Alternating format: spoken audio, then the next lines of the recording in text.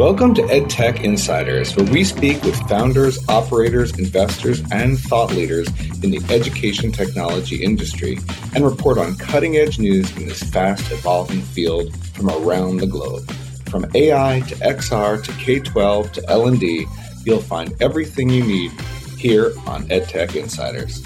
And if you like the podcast, please give us a rating and a review so others can find it more easily.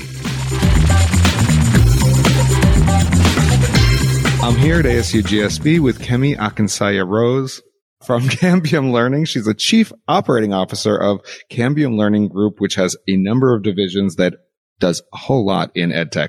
Welcome to the pod. Tell us a little bit about your experience at the conference and what Cambium's about. No, thank you for that. So my experience of the conference, that's a great question. This is my first time at ASU+GSV Summit. It's been amazing to reconnect with people I haven't seen in many, many years. So I feel like number one, there's a sense of community in like Reunionville is what I would call. And then, there's a lot of great content that Deborah and her team have put together. So I've been able to glean and go to different sessions and learn more about X, Y, and Z. Clearly AI is the hot topic, but I've also gone to a lot of other subject matter expert classrooms. I call them classrooms because I feel like I'm in learning mode, and it's been great. And San Diego, I would say, I was laughing. I was like, welcome to sunny San Diego. It's been a little cloudy, but today is I see the sun, and it's been great to be in a location that's, conducive to having lots of different indoor and outdoor conversation. So getting back to the other question, Cambium Learning Group, we have 5 different divisions ranging from assessment to supplemental learning to professional learning in a homeschool division. Our Cambium assessment team is in over, I think 40% of kids or students across the country are served by Cambium assessment, which is amazing. We have Lexia Learning, where we have a lot of different products around English, and our core product around professional learning is called Letters, which is based on the science of reading, which has been great to see in action. And we have lots of demand there. Homeschool division is called Time for Learning. As a former homeschool parent, it's great to see that here in our portfolio. And then we also have Explore Learning, which is our STEM product, and Learning A to Z, which is also another suite of amazing reading literacy kind of tools for teachers and students. Awesome. So with a portfolio like that, with different, homeschooling to assessment to STEM to reading, I would imagine that, it makes a very complex matrix when you're at a conference like this, because probably almost everything almost anybody is doing has some relationship to what Cambium is about. I'm curious how you navigate that when you're, a lot of people here, of course, but if you're sitting in a session, how do you, make sense of some new idea and connect it to, this whole web of the Cambium ecosystem? Well, it's not easy, number one. Number two, what I love about Cambium is that our sole purpose is to really make sure that teachers and students feel seen, valued, and supported. And so when you think about the collective aspects of our portfolio, we have a lot to offer a lot of different people. So we can, because of our size and our diversity of offerings, that has been a big, not surprise to me. It's just been a welcoming surprise to me in terms of our reach and where we could go. So when I come to a conference like this, it is in as you mentioned, matrix. My brain is always running in terms of oh, that's a really cool kind of concept, or that's a great company. And so, we're always on the lookout in terms of how to partner with other organizations, because we just feel like we're part of an EdTech ecosystem. Of course, we feel our products are the best, but, we are very much about collaboration and looking above and beyond just, our own company to make the EdTech space work for all people, whether it's a teacher, a student, a community, a parent, etc. So we look forward to that. Yeah, lots of different stakeholders and people inside. So it goes without saying that artificial intelligence and generative AI have just been a theme of this conference, as have skills-based hiring, skills-based learning. A few different things just come up again and again. When you think about artificial intelligence at this moment in education history, how do you square it with all the different types of learning that you do at Cambium? We were just talking about this over lunch. And so I think my observation in general is that people are talking about AI, and some people are talking about it and thinking about it in terms of how to apply it in action. As a chief operating officer, my mind always goes from theory to a product solution to implementation. So my hope in terms of the AI wave is that people that are thinking about this technology are really thinking about how it actually can operate and be infused into our products, infused into the way we learn with kids. But there's a lot of implications. And what I'm worried about, I'll start with what I'm worried about. What I'm worried about is people not understanding how AI could work on the ground in the hands of students and teachers and making assumptions about what could happen and being really leading from a deficit mindset or a fearful mindset where they're shutting down everything. My experience of AI has a lot of opportunity, but you have to match the opportunity with what the customer needs are. A customer meaning students, teachers, parents. And I see it as an accelerator, an enabler, done right.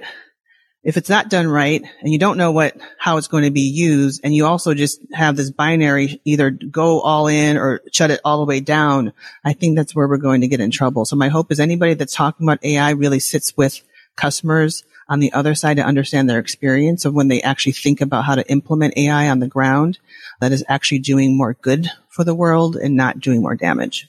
Yeah, I really like that sort of human-centered design, user-centered design. Like, let's not sit in our respective, I would say offices, but we're, our homes, our ivory tower, and say, oh yeah, we can use AI for this, without actually going to schools, going into homes and saying, well, what do you really need? What can we make better?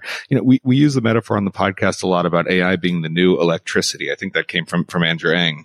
And it's a really useful metaphor because it's like electricity, it can sort of be used almost anywhere. You could electrify a toothbrush. You could electrify, a light bulb. You can electrify a car.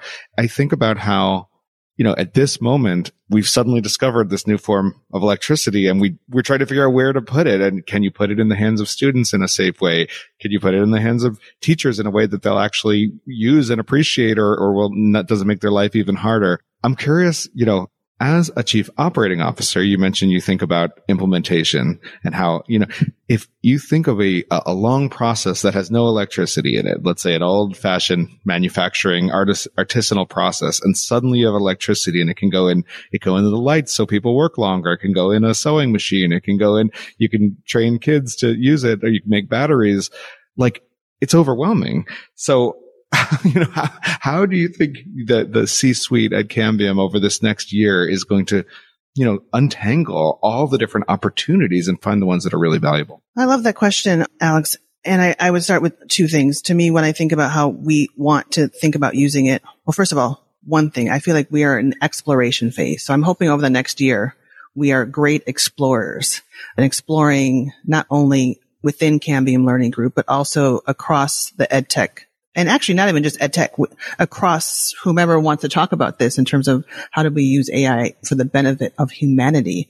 So a year from now and during this year, it's all about exploration, number one. Number two, I feel like when we think about what we want to do with AI, as we're exploring, we've set up internally, we are in the process of setting up a lot of different, what we call collaboration meetups, which is all of our divisions. We have different divisions, but we also have commonalities across common opportunities and common challenges. And so, we love to bring people together to think about what are the possibilities. So we're going to be doing a lot of that. And so, and the second thing I would say is there's an internal and external aspect. So as a COO, I think about how can we use AI in terms of how to make our operational processes more efficient or optimized. And so, thinking about how do we embed AI in terms of how do we service our customers. So our customer success teams are looking really into how to use AI in terms of the day-to-day things that they do in terms of answering questions from customers, getting them support that they need, and just-in-time support is really important. So internal is one thing, and then external is around our product development. And so we have teams that are living, thinking, breathing, all of what you can think of around AI. This is where I was talking about the accelerator. So as we're thinking about developing new products, when we're thinking about developing new questions, of course, we want our psychometricians behind our assessment practices to make sure we're not developing questions in the ivory tower. But we want to think about how do we embed AI into our product development cycles at the right time.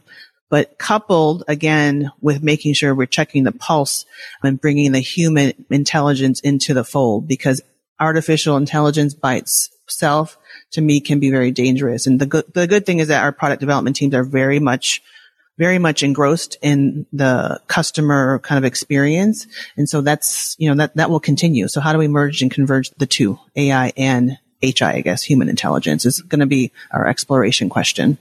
One question I have for you, and I hope this isn't too specific, but in this exploration phase, as you have your different divisions thinking about things, feels like Cambium has an interesting opportunity. The Time for Learning division, the homeschooling division, I interviewed John Adelson, a few weeks ago, could potentially be a place it's just a very different type of learning. It's a less regulated environment. There's less PII concerns and things like that.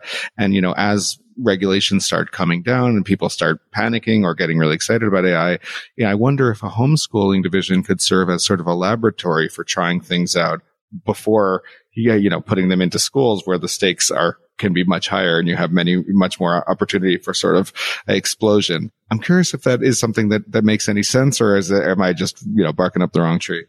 I'm smiling over here because as a former homeschool parent and actually as a former customer of Time for Learning before I started at Cambium Learning, Cheryl Dodge, the president of Time for Learning, I always joke about this. I would say that in terms of privacy, we treat our homeschool division just the same as everybody else. And so when I think about, to answer your question about homeschool division, can we try out some certain things and maybe do some exploration and try some pilots or whatever else? I don't know. I would not think that way in terms of trying it just with the homeschool division. I think we need to figure out where is the best use case across all of our divisions. And it might be homeschool division. I think from a regulatory perspective and privacy perspective, we take that very seriously. And my prediction is that we will test out AI across multiple divisions, but base it on where the biggest opportunity and need is. And it may or may not be in our homeschool division. That makes a lot of sense. I had a feeling as I was asking that something was not gonna click together, but I had to ask anyway. I was curious. So as you go around this amazing conference, we're here on the third day. What are the takeaways that you're going to bring back to Cambium? And, you have this exploration phase and these collaborative teams working together. What are some of the nuggets that you're going to bring back and say, this is something that, should be part of our conversation? Have you made sense of those yet? Or is that going to come in the next, week or two of synthesis? We brought a whole team here and we just did a debrief over at lunch where we did a little go around in terms of that exact question. And I think in terms of our key takeaways, it ranges from number one, understanding who have we met at this conference that we want to collaborate with. That's outside the Cambium Learning group, but inside the EdTech family in service of student outcomes and achievement and teacher, I would say bringing the joy of teaching back to the classroom.